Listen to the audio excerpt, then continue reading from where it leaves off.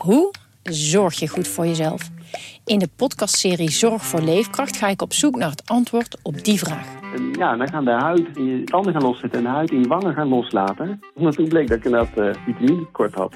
Een lichte vorm van scheurbuik. Een vitaminetekort, een scheurbuik? Wil jij weten hoe dit afloopt en wat je hiervan kan leren? Ga naar aflevering 13 van de podcastserie Zorg voor Leefkracht en luister.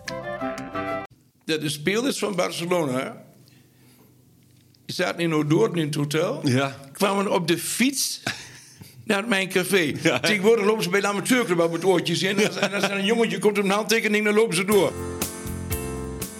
Radio Meerdijk, Radio Meerdijk.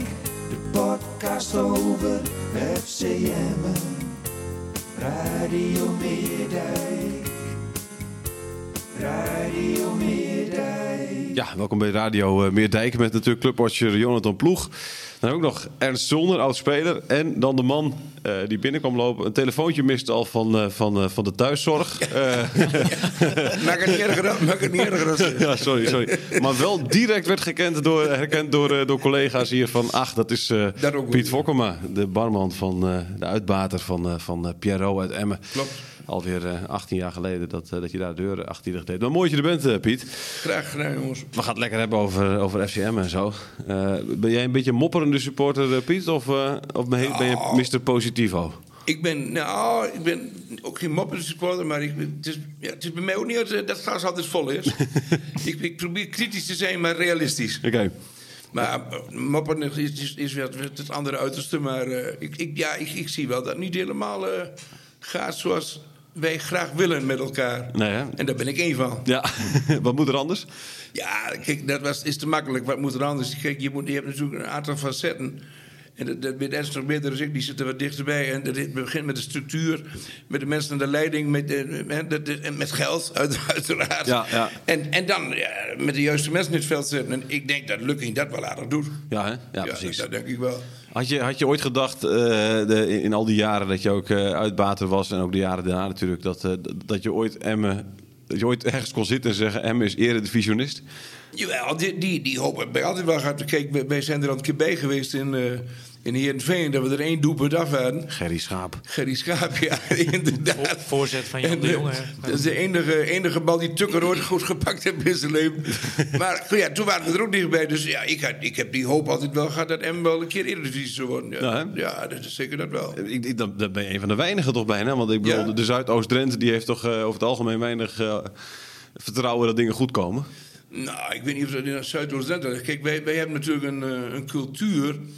En dat is de laatste jaren wat beter geworden. Maar vooral in het begin van het betaald voetbal nemen dat de omgeving van Emmen nog niet altijd enthousiast was. Nee. De buitendorpen, en dat was nog wel wat oud zeer van vroeger van de Sportclub Drenthe. En dat wordt wat beter. Maar in het begin was niet iedereen altijd voor. En dat lees je nog wel vaak ook in de algemene, niet alleen voor het voetbal, maar ze gaan er ingezonden stuk. Het geld gaat zeker weer naar Emmen en naar de dierentuin. Dat heerst nog wel, hoor. Ja, hè? Ja, maar dat heb jij nooit. Jij hebt nooit zo'n ingezonden brief gestuurd. Nee, ik ben Emmenaar, hè? Ja, precies. ik vind dat er best wel gemeenschapsgeld naar Emmen mag gaan. En waarom? Je praat ook over een stukje passieve recreatie. Kijk, er zijn maar 2 dingen die Emmen op elkaar gezet hebben. Dat is de voetbalclub en de dierentuin. Ja. En daar stuurt iedereen over. Maar dat is wel zo. Ja. Maar Emmen is ook maar gewoon een dorp, hoor. Ik bedoel, ik woon er graag, daar gaat het niet om. Maar voor de rest is Emmen maar gewoon. Ja. Jouw vader was gemeenteraadslid, toch? Je hebt goed je huiswerk gedaan. Ja. De Partij van de Arbeid las ik ergens. Je hebt goed geleerd. Mijn vader heeft 25 jaar in de gemeenteraad gezeten voor de Partij van de Arbeid. En was dat iemand die ook dan voorstemde als er geld naar de dierentuin in Emmen moest, FC Emmen moest? Of? Nou, toen was FCM nog niet aan de orde. Okay. Maar mijn vader is al heel lang overleden. Maar, en in die tijd was de dierentuin ook niet aan de orde. Maar toen was de dierentuin nog een welvarend iets. Toen leefde het nog echt heel veel geld op. Nu nog steeds. Nou ja, of het geld opleverde. Maar niet wat toen was er niet zo aan de orde dat er gemeentegeld bij moest. Er waren gewoon nog andere problemen. En ook al toen woningbouw en de industrie. Precies. In die jaren. Toen was Emmen nog gewoon een amateurclub, hoor. Ja. En toen was je ook al supporter? Of? Ja, ik heb altijd al Emmenaar geweest. Dus ik heb zelf bij Emmen gevoetbald. Ja. Op een gegeven moment heb ik gekozen tussen handballen en voetballen. En ik was net niet de eerste man toen. Ik zat in A2 in plaats van A1. En we 1-0. Positie? Positie? Ik was keeper. Bij voetbal was ik keeper. En bij handbal niet. En toen ben ik bij 1-0 gaan handballen. En dat heb ik toch wel een aantal jaar nader gedaan. Ja. Met onder andere Harry Weerman? Ik heb altijd met Harry gespeeld, ja. Mooi. Mooie tijd. Ja, Harry was inderdaad uitstekend. Harry is nog actief, hè? Ja, zeker. 75 jaar en still going strong. Ja, ongelooflijk. En hoe hebben jullie elkaar ontmoet? Dat is gewoon binnenkomen lopen in het café? Nee, dat was voor het café nog, Piet. Ja, voor het café. Wij zijn er heel lang... Letterlijk voor het café? Of, voordat Piet het café had. Ik denk een beetje door de sport al. Op het terras? Nee, maar hij was heel jong al... hij speelde met 15, 16 jaar speelde hij al in het eerste. Ja, van amateurs toen. Was dat een hoofdklasse. Ja, en toen nog, uit die tijd al. Voor mij daar gewoon gekeken. En, dat was natuurlijk in die tijd, ik zei het nog toevallig toen we naar hier naartoe reden met Piet, dat mijn moeder is helaas in augustus overleden. En dan moet je wat spulletjes opruimen links en rechts. Kwam ik nog wat krantenknipsels tegen van de actieve carrière van mij. En speelde je, was in 81 uit bij Germanicus. En dan speelde je voor 4.500 mensen. Ja, ongelooflijk. Uit je Germanicus. Ja, prachtig. En dan moest je op tijd heen. Anders kwam je er niet in. Nou, en in die tijd natuurlijk zagen we elkaar. En dan was het een aanloop in de kantine zitten. Even een biertje, even een praatje. Nou, zo zeggen, hij was heel jong al... heel volwassen. Eerste elftal speelde, maar ook heel jong al heel volwassen. En wij toen troffen we elkaar. En dat is vast dus een supportersgroep natuurlijk. En die gaan er met elkaar om. En dan op een gegeven moment praat je met elkaar. En dan krijg je een klik. En we hebben zelfs nog een poosje samen gewoond, Piet. Samen gewoond? Oh, echt? Ik wist niet dat het die kant op ging zelfs. Maar, in zijn Veendam-periode, ik heb een poos in het buitenland gezeten. En ik kwam terug. En ik zat met privéprobleempjes. En toen hebben we een poos samen gewoond. Het was in zijn Veendam-periode. Waar was dat dan? In Emmen? Ja, ik woonde toen aan de Weerdingerstraat. Toen kon ik een bovenwoning huren. En dat deed ik. Ja. En toen woonde ik daar destijds poos alleen. En we hadden 4 slaapkamers, geloof ik. Ja. Ja, en hij zei, nou, we kwamen zo aan het praten. Dus als jongen, ik zei, ik heb nog wel een slaapkamertje over. Ja. Ik zeg, en ik denk ook, de gedeelte kosten viel ook altijd, ging ook nog mee. Precies, ja. En toen hebben we daar... Nou, die ging op een zwarma niet, hè? half jaar, 3 kwart jaar. Ja, precies. Het was niet zo dat je zei 2 slaapkamers voor jou, 2 voor mij? Of, het was wel 3 voor mij, 1 voor jou? Ja, ik weet het niet meer precies. Het ging vanzelf, Jonathan. Zoals dat gaat. Ja. Hè, dan op die leeftijd dan heb jij een lekker bed nodig en een mooie douche. En voor de rest ben je al gered. Wat voor huisgenoot was Ernst? Uitstekend. Ja? Ja, nee, prima. Dus niet dat hij op elk pak melk zijn naam schreef en zo? En, Nee, dat gebied helemaal niet. Nee, dat ging allemaal vanzelf. Joh. Dat was 1 keer de week boodschapjes doen. Ik zeg, Piet, dat was oké, prima. Wij hadden ook niet zo vaak thuis, hoor. En drinken ook niet, denk ik. De kosten werden goed gedeeld. Ja, heel goed. Oh, mooi, huisgenoot. Dat is helemaal niet... Ook dat nog. En toen, want jij hebt Veendam, je hebt Groningen en zo gehad. En jij begon toen ergens op een gegeven moment dat je dacht, ik ga een café beginnen? Nou, ik werkte in Saudi-Arabië en ik kwam op een verlof terug. En toen werd ik aangesproken door iemand dat een café te koop stond. En die dacht dat dat misschien wel iets voor mij kon zijn. En ik denk, dat weet ik niet. Maar toen heb ik toch gedaan. En toen heb ik 3 uur opgezet, de eerste tijd. Want ik had nog een contract voor mijn werk. Mm-hmm. Maar het café ging uitermate goed lopen. En toen denk ik, nou, daar ben ik toen maar verder gegaan. Ja. En jij bent meteen, toen het café op was, weet je daar stamgast? Of? Nou, wij waren... Helemaal met de voetbaltijd, die jongens allemaal. Ja, we waren toen vanuit de voetbal en ik woon in het centrum. Ja. En dus daar ging ik heen. Naar Piet en vanzelf kwam al, de rest kwam ook mee heen. Hè? Van de Emmen, vanuit Veendam. Destijds als jongens, toen ik bij Groningen speelde, gingen we na afloop, was gezellig. En dan gingen we naar Emmen toe, dan gingen we naar Pierrot. Dat was een startpunt. En dan meestal een uur of 1, half 2. Als je denkt, we moeten nog even. Ik ken bijvoorbeeld Ron Jans uit die periode van Nederlands voetbal. Ron Jans, Jopie Gaal, al die jongens uit die tijd. Dat was in Nederlandse tijd. De jongens toen Harris. Ja, Harris. En dan gingen we dan meestal bij jou even zitten. Ja. En dan na afloop, ging je toen in die tijd in de boogiebar. Daar had je natuurlijk veel live muziek. Ja. Gingen we daar even heen. En als het druk was, dan... ik was in de buurt, dan wat handenspannings, dan hielp ik mee. Oké. Vertel eens even het café, leg eens uit. Hoe zag het café eruit? Wat voor café was het? Origineel bruin café. Ja. In de ruimste zin van het woord. Ja. En ik deed 1 keer in de maand had ik een bluesavond met live muziek. En een heel vriend Zulder, die hielp dan driftig mee achter de bar. Ja. Prachtig. Ja. Gouden Pijl, dat soort evenementen. Ja. Dan hielpen we mee. Dan was dat wel makkelijk als je natuurlijk een paar man erbij had. En ook die wat bekender waren.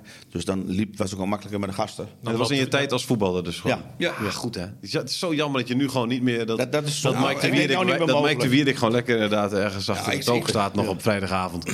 Nee, maar weet je wat is? De hele cultuur is veranderd. En dat is begonnen natuurlijk met deze ellende. Met die ellende. Telefoontjes. Ja. Als ik je nou vertel dat de spelers van Barcelona... die zaten in Noord in het hotel... kwamen op de fiets... naar mijn café. Ja, tegenwoordig lopen ze bij de amateurclub met oortjes in. En als er een jongetje komt op een handtekening, dan lopen ze door. Johan Cruijff kwam op de fiets naar mijn café. En schitterend. Niemand die hem lastig viel, deed gewoon zijn drankje. Ja. Koeman. Wat dronk Cruijff? Cruijff, jong borreltje cola. Jong borreltje cola, oké, heel goed, mooi. Koeman, wat dronk die? Biertje. Wie hadden we nog meer? Welke speler? Stoichkov, zat hij erbij en zo? Nee, Stoichkov werd niet. Louderop? Nee, die andere, die Bakero. En Bakero, zijn drankje? Wel bierjongens. Bierjongens, oké. Wel, die belde op. Dat is toch ondenkbaar tegenwoordig. Dat jongens van Barcelona op de fiets naar Jong precies. Nee, misschien ooit veiligheidsoverweging, maar niet zo dat het zegt van nou diep in de nacht niet gewoon even na de training, na de wedstrijd op fietsje, huppakee. Even een paar biertjes drinken en dan. Maar het kwam doordat jij Koeman ook kende, toch? Nou, via het, hè? Oh ja, via ik had dat ook met Ronald in de jeugd van Groningen gevoetbald. En ook nog het eerste team gevoetbald. En dan als ze dan waren, dan had je wel even telefonisch contact. Ja. Hey, we zijn er weer, ja prima, mooi, super. Ach, dat hield je toch wel. Ja. Hij zegt, nou we willen even weer een biertje drinken. Ik zei, nou, gaan we regelen. En was altijd gezellig, altijd leuk. Maar dat ongedwongen, en dat is er nu wel. Maar dat was niet dat meteen door de hele stad heen ging en binnen no time het hele café. Dat ging wel eens, dan zijn ze de laatste avond.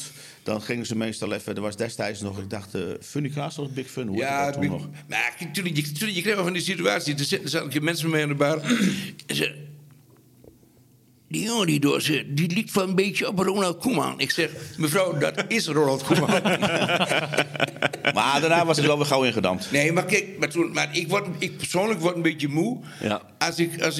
Als ik speelletjes van een middelmatige eredivisieclub met de koptelefoon op zie lopen en gewoon kleine jongetjes voorbij, daar word ik hartstikke moe van. Ja, snap ik. Ja. Dat was laatst ook de kritiek bij FCM, hè? Dat ze bijvoorbeeld na afloop van wedstrijden de jongetjes en meisjes voorbij liepen. Dat was volgens mij vooral met de vakantie. Hebben ze toch een oefenwedstrijd gespeeld? Ja, Zwolle. Klopt. En toen waren er veel jeugd. En tegen Cambuur ook, hè? En er was maar er was natuurlijk ook veel. En voor mij was het ook niet. Zou op Engeland ergens, Everton? Wat was het eigenlijk op televisie? Liepen ze ook gewoon door. Ja, belachelijk. Ja, maar dat was natuurlijk dat ze te weinig tijd ervoor nemen. Wat wel weer mooi was. Leeds United was dat. Wat wel weer mooi. Dat vind ik heel mooi. Maar misschien is het ook verkeerde romantiek. Dat gisteren natuurlijk zo'n Van Wolfswinkel samen met die Jenny. Die gaan even een broodje kebab. Ja. Die staan mooi naast de HPA. Een broodje kebab. Wacht mooi op zijn beurt. Ja, kijk, dat is misschien ook wel misschien wel romantiek waar we graag van houden. Ja. Maar dat is wel mooi natuurlijk. Ja. Nee, zeker. Dus ik vind het mooi. Ik vond het prachtig. Ik ook via Twitter kreeg ik dat dan inderdaad doorgestuurd. Van Maarten Jan Pastoor. Maar het is net wat jij zegt. Ja, echt heel goed. Wat jij nog in je handen hebt. Sorry. Ik sla meteen weer los. Dat is de dood van alles. Ja. Die waren in onze tijd niet, hè? Nee, want anders gingen er nu nog 10 spelers van hem die werden opgepakt. Ja. Kun jij eens verhalen uit de doeken doen? Waardoor ze dat zouden worden? Ik ga geen namen noemen. Ik ga ook geen anekdotes vertellen.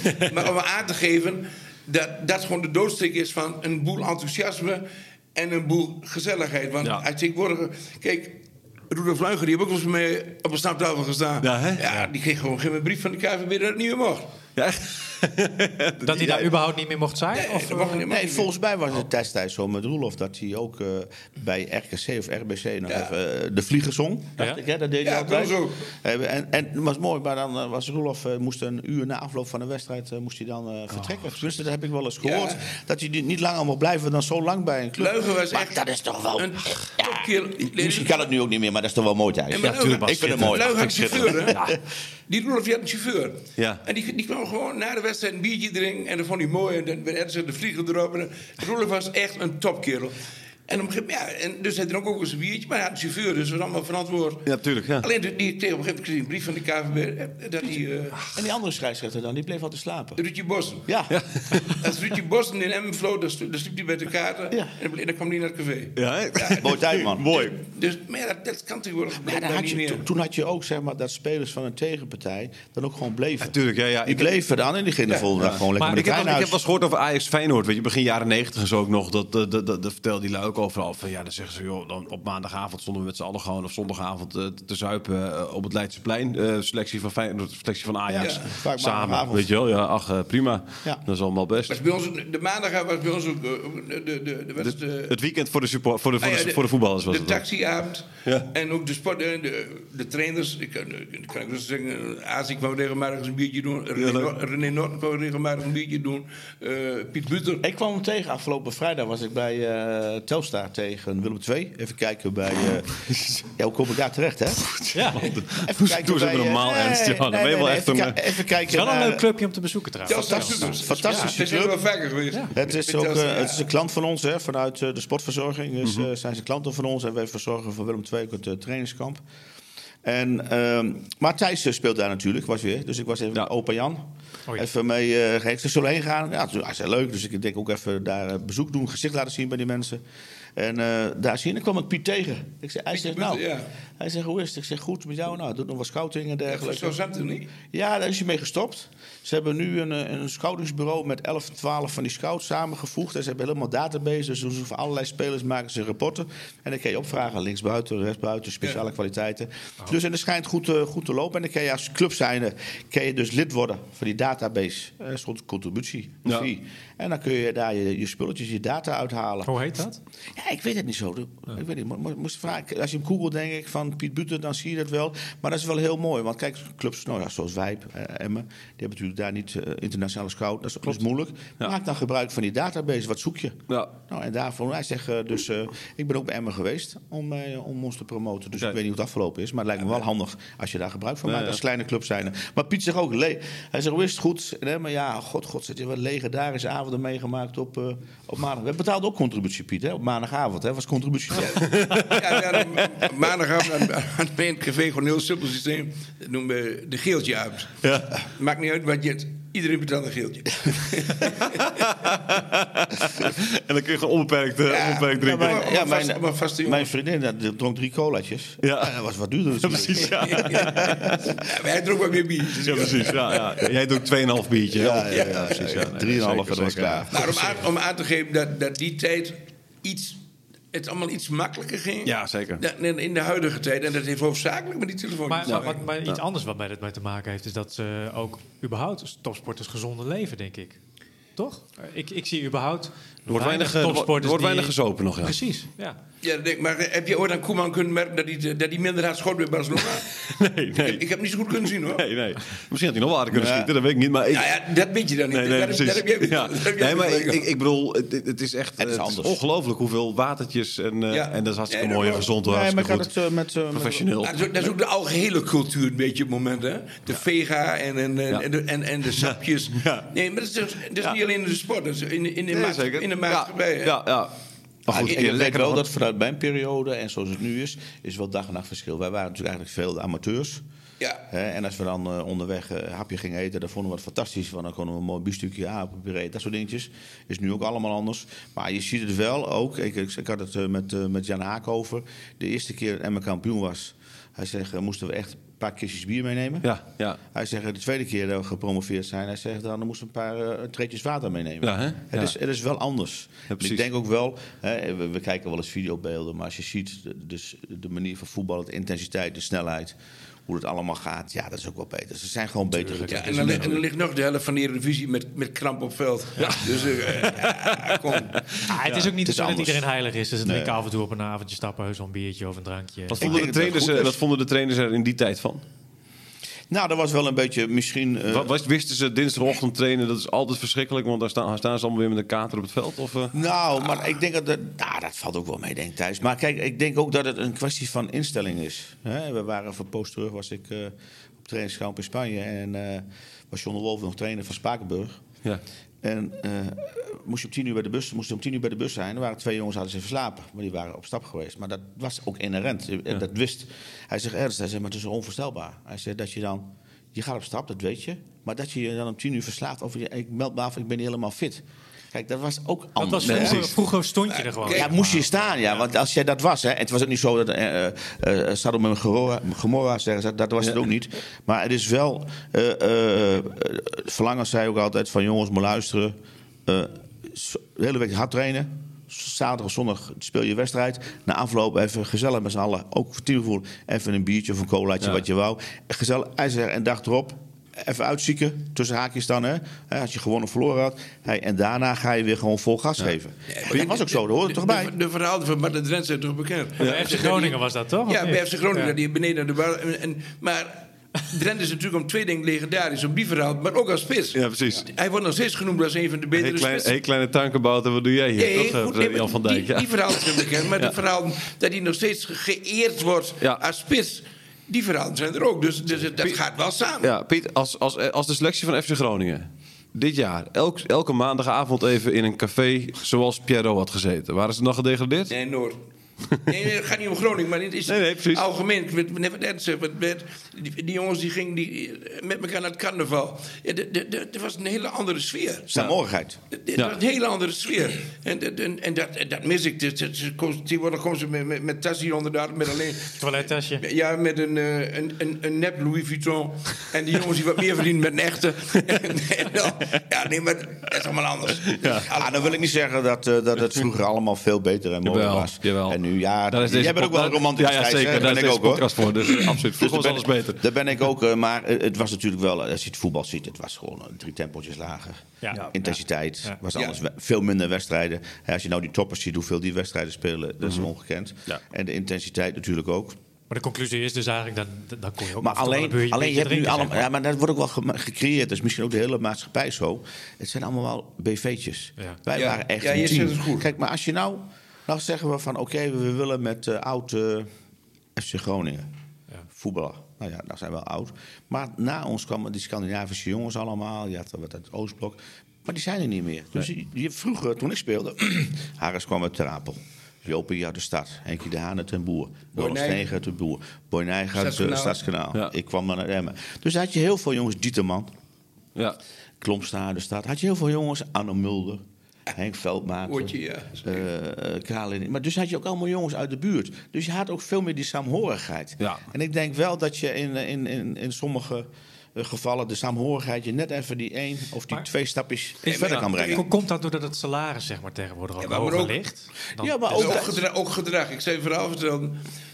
Wij kregen bij Emmen jaren geleden die Maaskant die kwam bij ons voetballen. Ja. En die kwam met een hele grote mond op trainen. En die zei tegen Fokkering en Frankie Veldwijk... Jongens, 1 van jullie staat ernaast het weekend. Dat snap je zeker wel. En die lag 10 minuten later over het hek, hoor.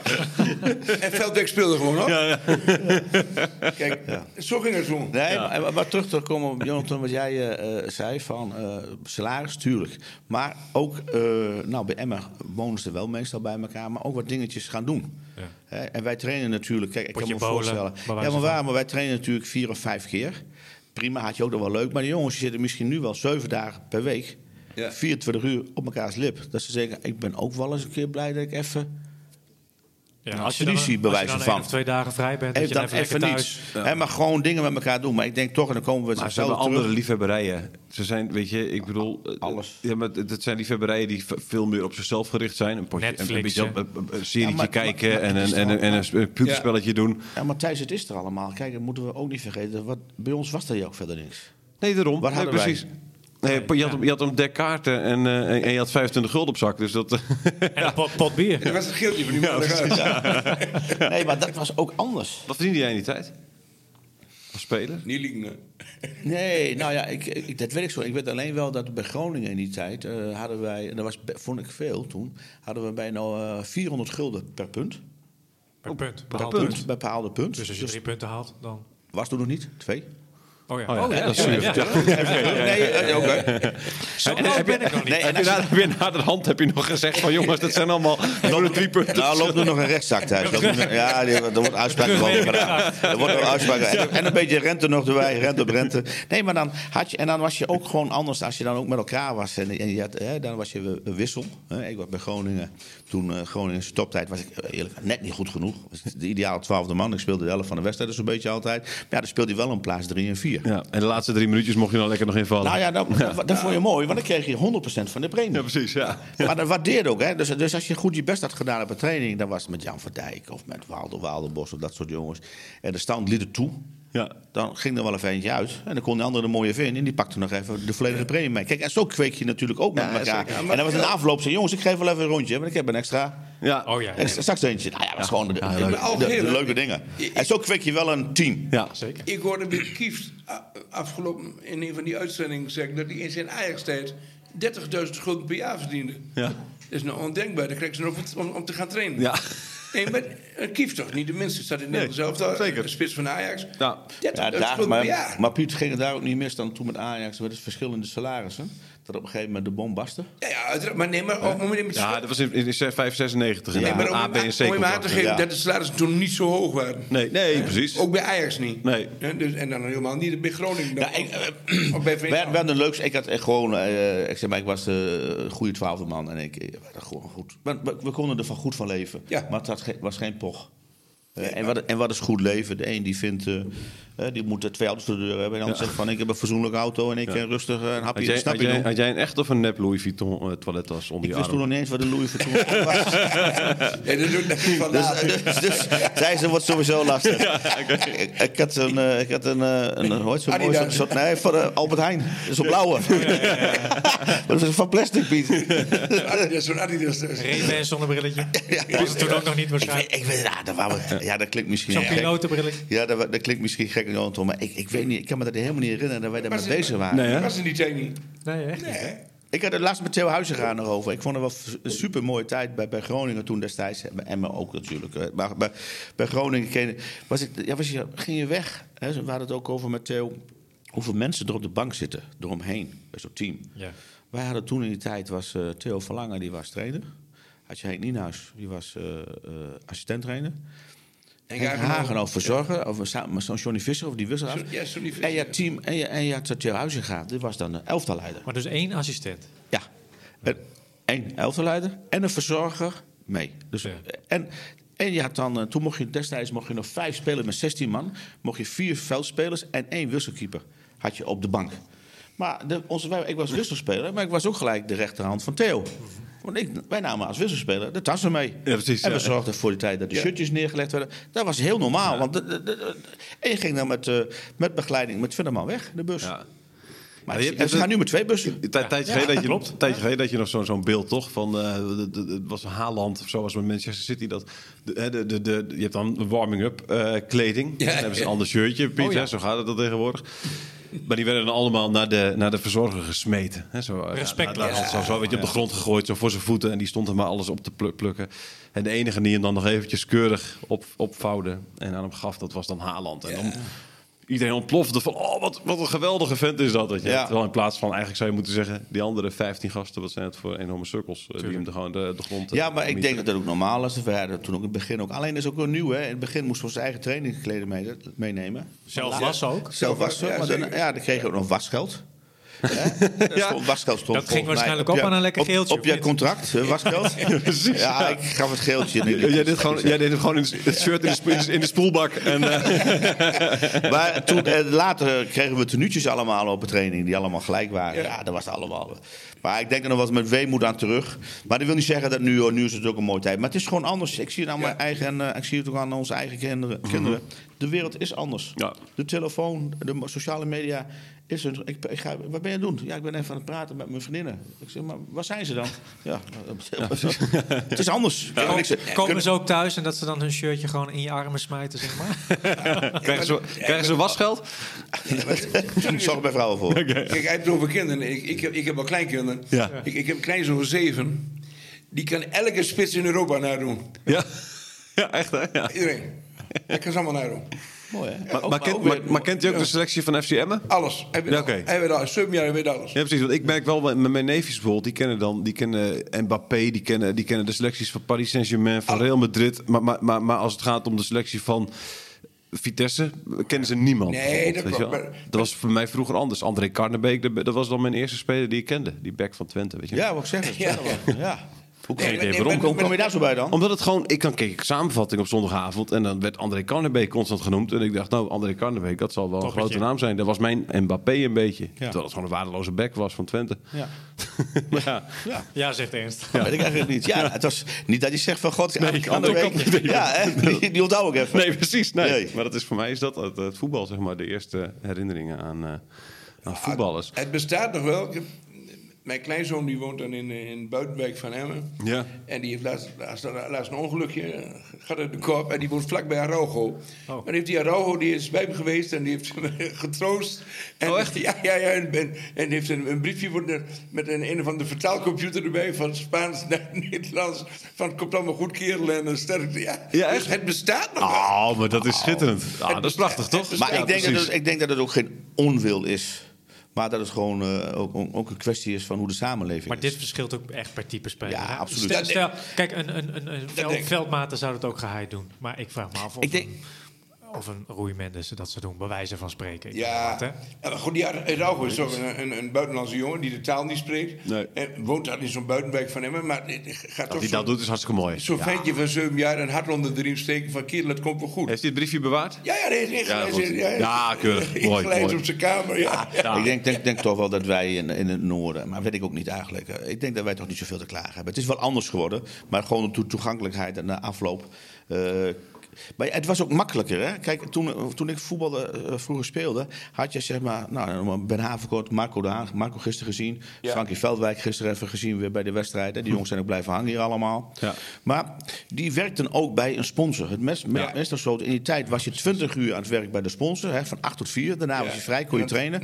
Kijk, dan was het makkelijk, want dan, als je dan de wedstrijd had, of eromheen, dan ging ook meestal de sponsor of je collega's waren er ook. Dus je kon even naar de businessclub gaan, want je had daar wel aanspraak. En je werd makkelijker. Of je woonde, dus de buurman ging heen, je ging in de kantine. Maar nu, ze zijn allemaal voetprof, dus het enige contact is dat voetballen. Ja, dus ik snap dat wel. Nou ben ik speler en ik kom uit Amsterdam.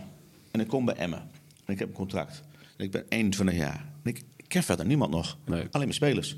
Ja, je moet wel even naar de businessclub. Ja, waar moet zo'n jongen van 21 jaar naar de businessclub? Dat is ook zo. Dat is natuurlijk ook moeilijk. Kijk, als die jongen heen dan nog kun je het voor jezelf altijd wel leuker maken. Ik kan me voorstellen dat je hebt niks te zoeken en je denkt van ja, god, ik ken die mensen niet. Maar ja, dan kun je nog een beetje Thijs, dat klopt, maar dan is het wel mooi. Dan moet je wat oudere spelers erbij hebben. Of een teammanager. Ja, maar maak dan Marco, Frankie Veldwijk of de jongens die in Emmen wonen. Dat doen ze namelijk bij Twente, heb ik dat toevallig gezien. Hebben ze Achterberg, hebben ze die andere Paalplaats, geloof ik. Ja. Die komen. En die, dat is ook allemaal mijn jeugd. Jawel, maar die komen dan in de businessclub met spelers mee. Ja. Dus dan die introduceren en die kennen Jan allemaal. Precies, en die spelers een mooie brug, die we hebben zelf ook met de voetbal. En we kunnen dat even doen. Kijk, ik vind wel, als je zegt van, jongens, jullie gaan even naar daarheen, jullie gaan daarheen. Ja, maar ze hebben geen binding. En je bent dan 21. En ik kan wel zeggen van, prima, maar als je dat doet, of je gaat heen, en ik weet zeker dat al een aantal collega's van mij waar ik 's morgens mee werk, die staan in de businessclub, of mijn buurman staat in de kantine, dan gaat het steeds makkelijker. Ja. Dus we moeten niet alles, denk ik, bij de jongens neerleggen. Het is ook een beetje de samenloop van omstandigheden. Je zag het ook op trainingskampen in Estepona, hè? Dus dat samen zijn met de sponsoren. Nou, heel veel spelers vonden het uiteindelijk super leuk om met die gasten te praten. Het was een super avond. Had Emmen goed geregeld, Jonathan. Hè? Dat is ook een beetje de sponsors die ze kennen, die gauw contact leggen. Even bij de spelers neerzetten die iets minder, die wat bleuier waren. Verlegen Holslegel bijvoorbeeld. Ja, of bleuier waren, of even moeilijke contact leggen bij een of andere manier. En die andere, dus hadden ze gewoon goed gemixt. En dat was gewoon een super avond. Ja. Leuk. Er werd ronduit gepraat, begreep ik. Overal. Ja. Hey. Laten we naar het huidige seizoen even gaan. Piet, zit jij nog wel eens op de Oude Meerdijk? Of is het allemaal thuis? Gezien mijn mobiele beperkingen van dit moment ben ik niet meer op de Meerdijk te vinden. Maar ik volg alles ruim in de perk. Ik heb moe tijd. Ik ben 22. Ja. Ik lees diverse kranten. En ik ben natuurlijk gekluisterd aan de beeldbuis. Ja, precies. Dus je ziet alles. Ik zie wel alles. Mis je het niet, zeg maar, het uiteraard, in het stadion? Uiteraard. Kijk, ik bedoel, er is wel een kaart van mij, maar je bent, kijk, als je in het schoolmobiel zit, dan ben je gauw tot overlast. Ook in de ruimte, als het wat drukker wordt. Dus niemand daarmee lastig te vallen, ga ik niet. Maar het zal ongetwijfeld zeggen, je valt me niet lastig. Nee, hij niet, maar het is voor mezelf. Of leg je nu woorden in de Je mond? voelt je dan wat opgelaten? Ja, nee, maar ik heb al vaak gezegd, dus Piet, ga mee, hoor. Dat vinden mensen ook leuk. Natuurlijk mis ik dat. Want wat is het leuke? Wij zijn heel Europa doorgereisd met z'n tweeën. Ik denk dat vanwege alle Europese wedstrijden die Emma toen speelde in die tijd. Piet, nu raak je in de war. Ik ben wel een stadionman, natuurlijk. Ik denk dat niemand zoveel klassico's gezien heeft als wij met z'n tweeën. Ja, echt, hè? Jullie zijn groundhoppers. Ja, nee, wij waren veel bij Real Madrid. En, echt, hè? Elk jaar een klassico gezien. 15 jaar lang. Oh, mooi. Ja, in Madrid of in Madrid? Oké, want jullie zijn Madrilenen dan? Nou ja, er staan daar klanten en in die hoedanigheid zijn we daar terechtgekomen. Ja. Dus ik ben wel een stadionman. Ja. En we hebben ook eens gezeten, Piet, in het hoe heet zo mooi, het clubrestaurant van Madrid. En dan konden wij met ons shirtje van Barcelona. Wij waren Barcelona-fan. Hollanders.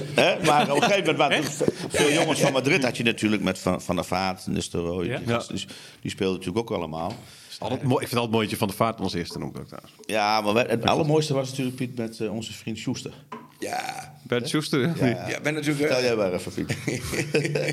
Ja, die Schuster die was toen trainer bij Real. En we hadden hele goede kaarten. Ja. Dus we zaten vlak achter de dugout. En Schuster, Hollander Rijn. En ik keek ook nog achterop. Maar er waren een paar Nederlanders. En toen liepen die zo goed. Hij zei, hey Schuster, dat moest een Hollander Rijn. Ik denk, wie zit daar op de tribune? En toen kwam ineens Van der Vaart. Maar in die tijd hebben nog wat Nederlands gespeeld. Vergis je dat? Zeker. Ja. Vergis je dat? Nistelrooy, Van der Vaart, Snijder, Robben, Huntelaar. Drenthe. Huntelaar inderdaad. Roysten Drenthe. Ja. Nee, dat was wel een leuke tijd. Ja. Nee, dat was... En Nederland zelf hebben we veel gedaan. En, nee, natuurlijk, als ik zeg Piet van ga mee alleen zeg ja... maar ook, jij zegt het net, ook Telstar ben ik mee geweest. En we zijn Telstar, Helmond Sport, we hebben alles gedaan. Ja, Piet, ze zeiden wel eens van... dat vind ik wel mooi, dat nu hoe het leeft, hè, Emmen, sinds de promotie. Ja. Wij zijn al sinds... We zijn eigenlijk Emmenaar, gewoon, prima. En ook in de ruimte, dus met handbal... Emmenaar. Als ik noem maar wat, als Sportclub Mangerslo kampioen geworden, zijn we ook voor Sportclub Mangerslo. Wij zijn gewoon Emmenaar. Dus iedereen, WK staat bovenaan. We hopen dat de WK staat kampioen wordt. Zijn we trots op. En dan zeggen we, luister, is wel mooi, omdat we gewoon Emmenaar zijn. Maar even terug te komen. Ik zeg, Piet, ga maar mee, jongen. Dat vind ik ook leuk. We waren laatst bij Groningen ook. En dan vraagt Anne Mulder ook even. En Dickie Buls. Hey, hoe is het met Piet? Hoe gaat het? Dus we hebben wel heel veel opgetrokken. En dat is gewoon wel mooi. Ja. En ook met Telstar en ook Helmond Sport. En niet alleen naar Ajax. Nee, precies. Maar met Telstar, Piet, waren we volgens mij de enige twee.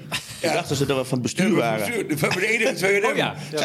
Dat weet het bestuur waren. Dat hebben we maar zo gelaten. En we zaten met de bestuurskamer. We hebben ruim genoten van de bitterballetjes en de drankjes. Mensen allemaal een hand gegeven daar. En succes verder in de competitie. Legendarisch. De Haan was het of zo, hè? Ja, zie je er ook weer. Ja, natuurlijk. Fijn dat jullie er bent. Maar dan is het wel mooi om te... Want ik dwaalde even af. Dat is wel mooi. Hoeveel mensen we dan enthousiast zijn over Emmen. Want echt waar. We waren ik denk dat misschien Harm Haak de meeste wedstrijden gezien heeft. Ja, denk ik ook. En de broer van Jan. En dan zijn wij een goede tweede.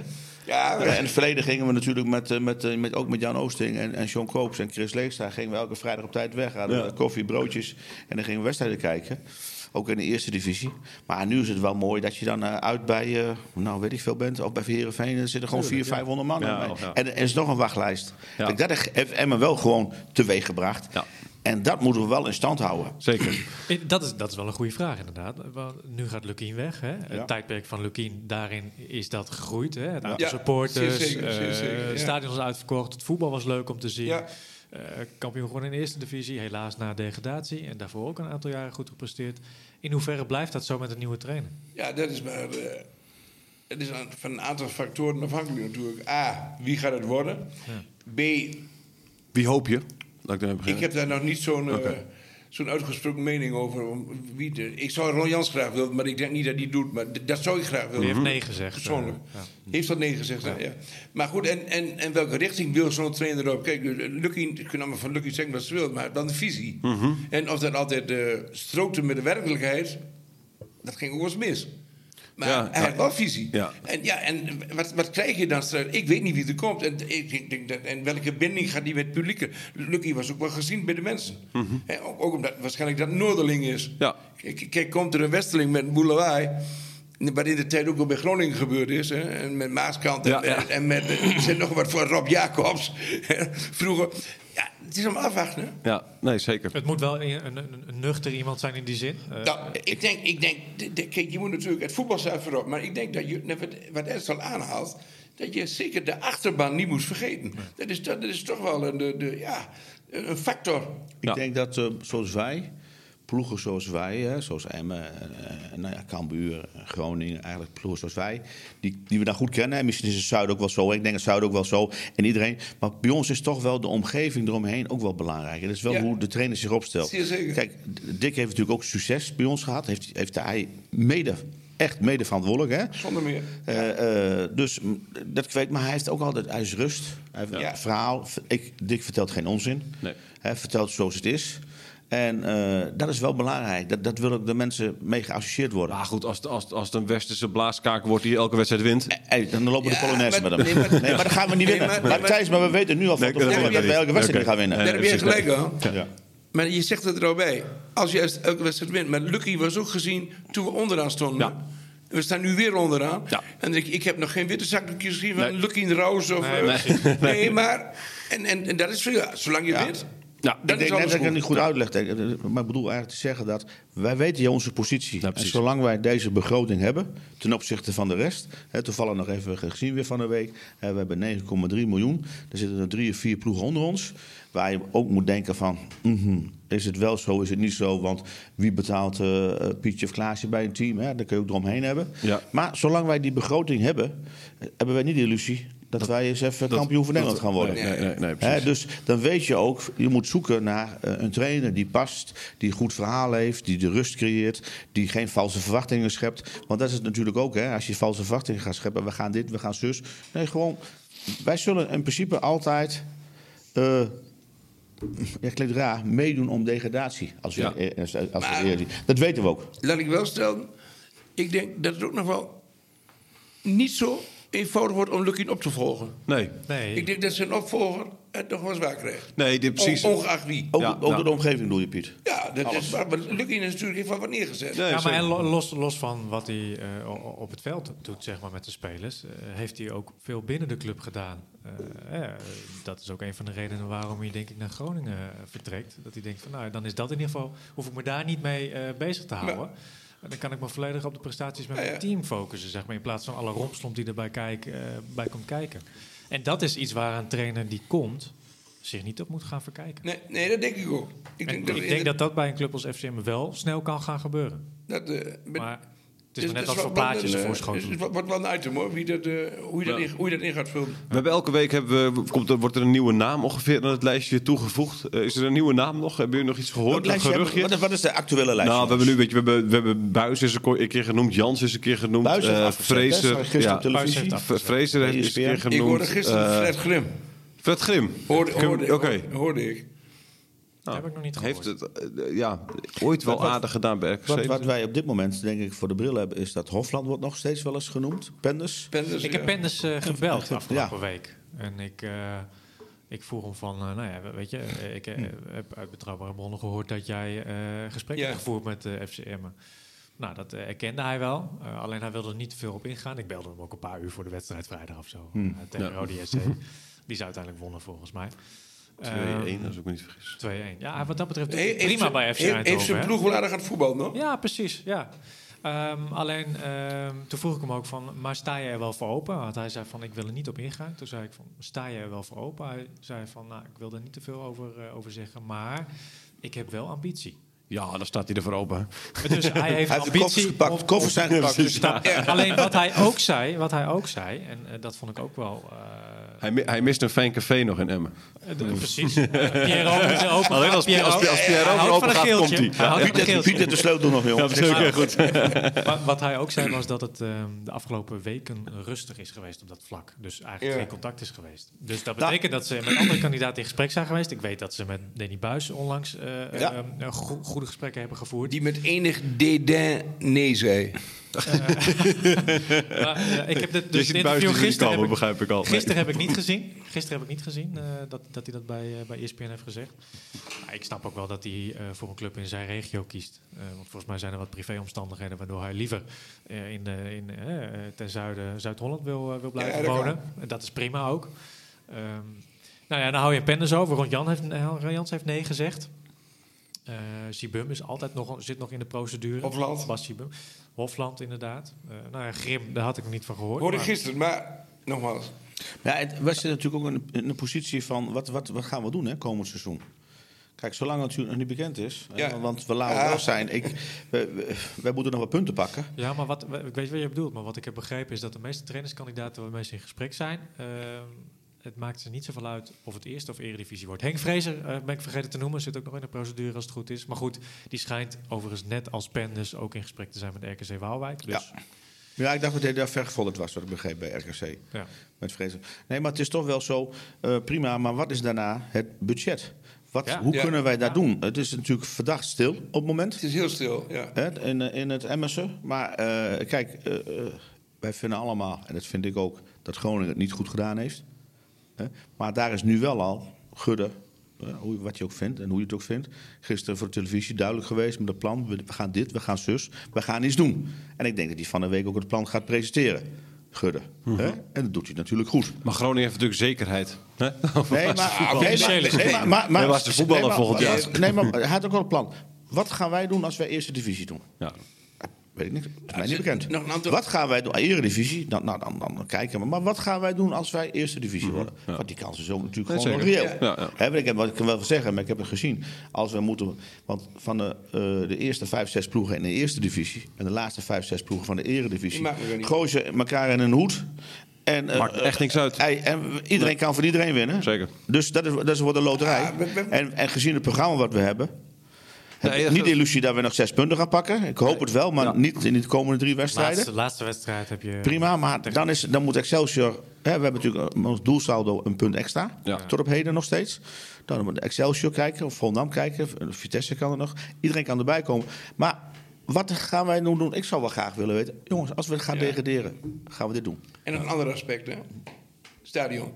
Gaat het stadion wel of niet door? Ik denk dat ook dan wel een het stadion moet doorgaan. Nee, maar ik denk dat het wel een punt wordt of dat doorgaat of niet. Aanstaande donderdag is er ook een bespreking van over het stadion. Iets. Dus maar als jij geen stadion, dan blijven we op die 8.000. Kijk, 12.500 is ook zat, hoor, denk ik. Gewoon mooi stadion. Ja, 15, pak Heracles. Gewoon mooi stadion. 12,5, wat eromheen. Dat is goed voor ons. Hè. Ze zitten maar elke wedstrijd vol. Dat kan we nu ook neerzetten, hè? 12.500. Ja, zoiets. Okay. Prima. Je moet ook je grenzen kennen. Soort schaarste creëren ook op de kaarten. Maar wordt wel een aspect, denk ik, het stadion. Voor je sponsors natuurlijk, hè? Want het blijft natuurlijk bij hoe je het went of verkeerd. Als je mee wil doen, zijn de sponsors gewoon... en wij kunnen de sponsors gewoon niet goed ontvangen. Nee, en die willen ook eens een keer op lekkere stoeltjes zitten of zo, weet je wel. Kijk, genoeg B-ruimte. Wij zijn fanatiek. Ons maakt het niet uit. Als wij gewoon, met alle respect, we lopen erheen, we gaan zitten, we hebben een goed plekje en afloop, dan gaan ben je gewend. Dan gaan we staan en we drinken een biertje beneden in de businessclub. Jij natuurlijk een echte supporter bent. En maar dat is heel wat anders. Maar als ik nou zeg, ik ben van een groot bedrijf en ik sponsor Emmen voor €100.000 en ik wil wat mensen meenemen. 5 mensen uit het land. Die wil ik even, we hebben Emmen, Ajax, die wil ik even meenemen. En prima, nou, als je pech hebt, het is 20 graden buiten, dan is het 45 graden binnen. Ja, dat kan niet meer. En dan moet je de reis staan. Ja, en dan moet je het niet meer willen. En het is geen houtijn gedrag, maar je moet het niet meer willen. Nee. Als club zijn. En als je mee wilt tellen, moet je gewoon de romantiek. Dat had natuurlijk wel wat romantisch. Hè? Tuurlijk. Ja. Was jij sponsor met Piero van FC Emmen? Ja, zeker. Ja? Oké, dus een deel van die 25 gulden ging gewoon weer terug de kas in. Ik was geen hoofdsponsor, maar op gepaste wijze binnen mijn budget. Ja. Ik had wel een bord hangen en ik deed in het spelen zo wel wat. Ja, oké. Trainingsrampjes en zo hadden er wel mee. Nee, ik was binnen mijn budget was ik wel. Ja, oké. Dus het was een soort het geld ging dan van Emmen naar Piero, van Piero naar Emmen. Het was denken jullie niet, jongens, dat er ook gewoon voor de trainer wat is het plan? Dat het belang is voor een trainer? Of krijgen we een trainer die zegt van ik ben lang dat ik een club heb? Wat bedoel je, sorry? Nou, het plan. Ja, nou, ik denk... Kijk, het plan van FCM? Het plan van onszelf, van ons. Ja, wij denken wat het is? Maar ik denk dat het wel belangrijk is, toch? Ja, natuurlijk is het belangrijk. Maar denk je dat het niet is dan? Ik denk wel dat we het horen is. niet zo'n moment. Ja. Hij zit dichterbij. Nee, maar is wel denk ik toch ook goed voor de sponsoren en voor iedereen dat het zeker. even Duidelijkheid wordt geschaft. Ja, iets duidelijkheid. Want of we erin blijven of niet, ik ga. Het slechtste scenario is dat weten we pas half juni. Ja, dat klopt inderdaad. Ja. En dan? Maar dan moet jij alle. Want er is mij verteld dat deze maand moet het nieuwe trainer worden gepresenteerd. Ja, is de verwachting dat het wordt gepresenteerd. Maar Kijk, en dat moet je ook gewoon willen. Hè? Want je moet nu al bezig zijn met hoe een trainer volgend seizoen wil dat het elftal eruit ziet. Een beetje. Hè? Wil je verlengen? En heb jij wil je natuurlijk, verder, ja, en heb jij echt topclubs. Kijk, daar zit je eromheen. Maar zo'n clubs zoals wij hebben, heeft de trainer toch ook wel een bepaalde invloed dat heb op je de aan selectie. gezien. Ja, dus daar kunnen we wel roepen van alles en nog wat. Maar Emmen is natuurlijk wel een club die ook belangrijk is. Van welke spelers komen. En die komen vaak gelineerd aan het trainen die hem weer kent. Putten vaak uit het Jozef bijvoorbeeld, die gaat naar Twente toe. Nou, dan zou Seuntjes misschien meegaan. Die gaat dan ook wat jongens kijken uit zijn regio. Waar kan ik dan wat mee gaan doen? Ja. Logisch. Ja, zeker. En FCM heeft natuurlijk een paar seizoenen ook al dat ze vrij laat dingen zijn gaan doen. Ja. Ook in het seizoen na corona, of eigenlijk het coronaseizoen. Het allemaal heel matig ging. Hebben ze ook en wat is beschikbaar op de markt, hè? Ja. Dat is ook nog niet onbelangrijk. Nee. En dan moet je er vroeg bij zijn. In ieder geval, die contacten moeten nu wel gelegd worden. Maar het is natuurlijk heel moeilijk ook om met space... weet je wat? Je weet het niet. Nee, je kan ook moeilijk zeggen... wil je bij ons komen voetballen? Het begint natuurlijk met een trainer. Ja. Als je die hebt, dan zullen de meeste spelers ook vragen... wie staat er voor de groep? Kijk, de meeste spelers... De nieuwe spelers die komen dan. Hè? Kijk, de bestaande spelers. Dus, je zag in het verleden, hè, de afgelopen jaren ook... omdat Lukien op de box zat, om het zo maar te zeggen... kwamen sommige spelers naar FCM. Ja. En dat was wel echt een groot winstpunt voor FCM. Anders waren sommige spelers echt niet gekomen. Nee. Niet haalbaar. Niet haalbaar geweest. Waarschijnlijk. Nee. Maar die wilden misschien even een luw jaar onder de vleugels van de trainer... waar ze al eerder onder hebben gewerkt. Is ze bevallen, wilden ze nu weer en zo verder. En dan weer een volgende stap zetten, zeg maar. Ja. Maar goed, het hangt er vanaf. Maar goed, kijk, we moeten niet weer in de situatie komen... wat ik persoonlijk vind van al die paniek aankomen, een hoezen. Nee. Daar moeten we vanaf. Ja. En dat is gelijk. En er moet wel een duidelijk plan komen. En we moeten niet naar de hoezens en dergelijke. Daar hebben we niks te zoeken. Nee. We hebben de laatste jaren te veel moeten repareren in het winterstop. Ja. Dat zou anders moeten. Je zit een beetje zoals het vroeger ook ging aan de bar bij Pierrot gaan praten over Emmen. En inderdaad, van zo moet het gebeuren. Zonder microfoon. Ja, zonder microfoon. Precies. Ja. Dat was maar beter ook, denk ik. Ja. In sommige gevallen. Ja. Mooi dat we vandaag ook hebben kunnen. Wie was de meest memorabele gast? Weer ga je mij... Nu ga je weer mijn einde verklappen. Je had er niet echt een duidelijk einde van. Jawel, ik was heel duidelijk hiermee. Was het een beetje zo, fijn dat we het in ieder geval deze keer kunnen doen. Ja, maar we hebben het zo leuk hier. Dus. Vooruit. De laatste vraag dan. Wie was inderdaad de meest memorabele gast? Bekende gasten. Vanuit het Emmense? Of nee, überhaupt. Ja, Johan Cruijff. Johan Cruijff, sorry. Is al genoemd. Dankjewel, Jonathan. Dankjewel, Piet. Graag gedaan. Niks meer zeggen. Ernst, dankjewel. Ja, jongens. Tot volgende keer. Tot later. Radio Meerdijk.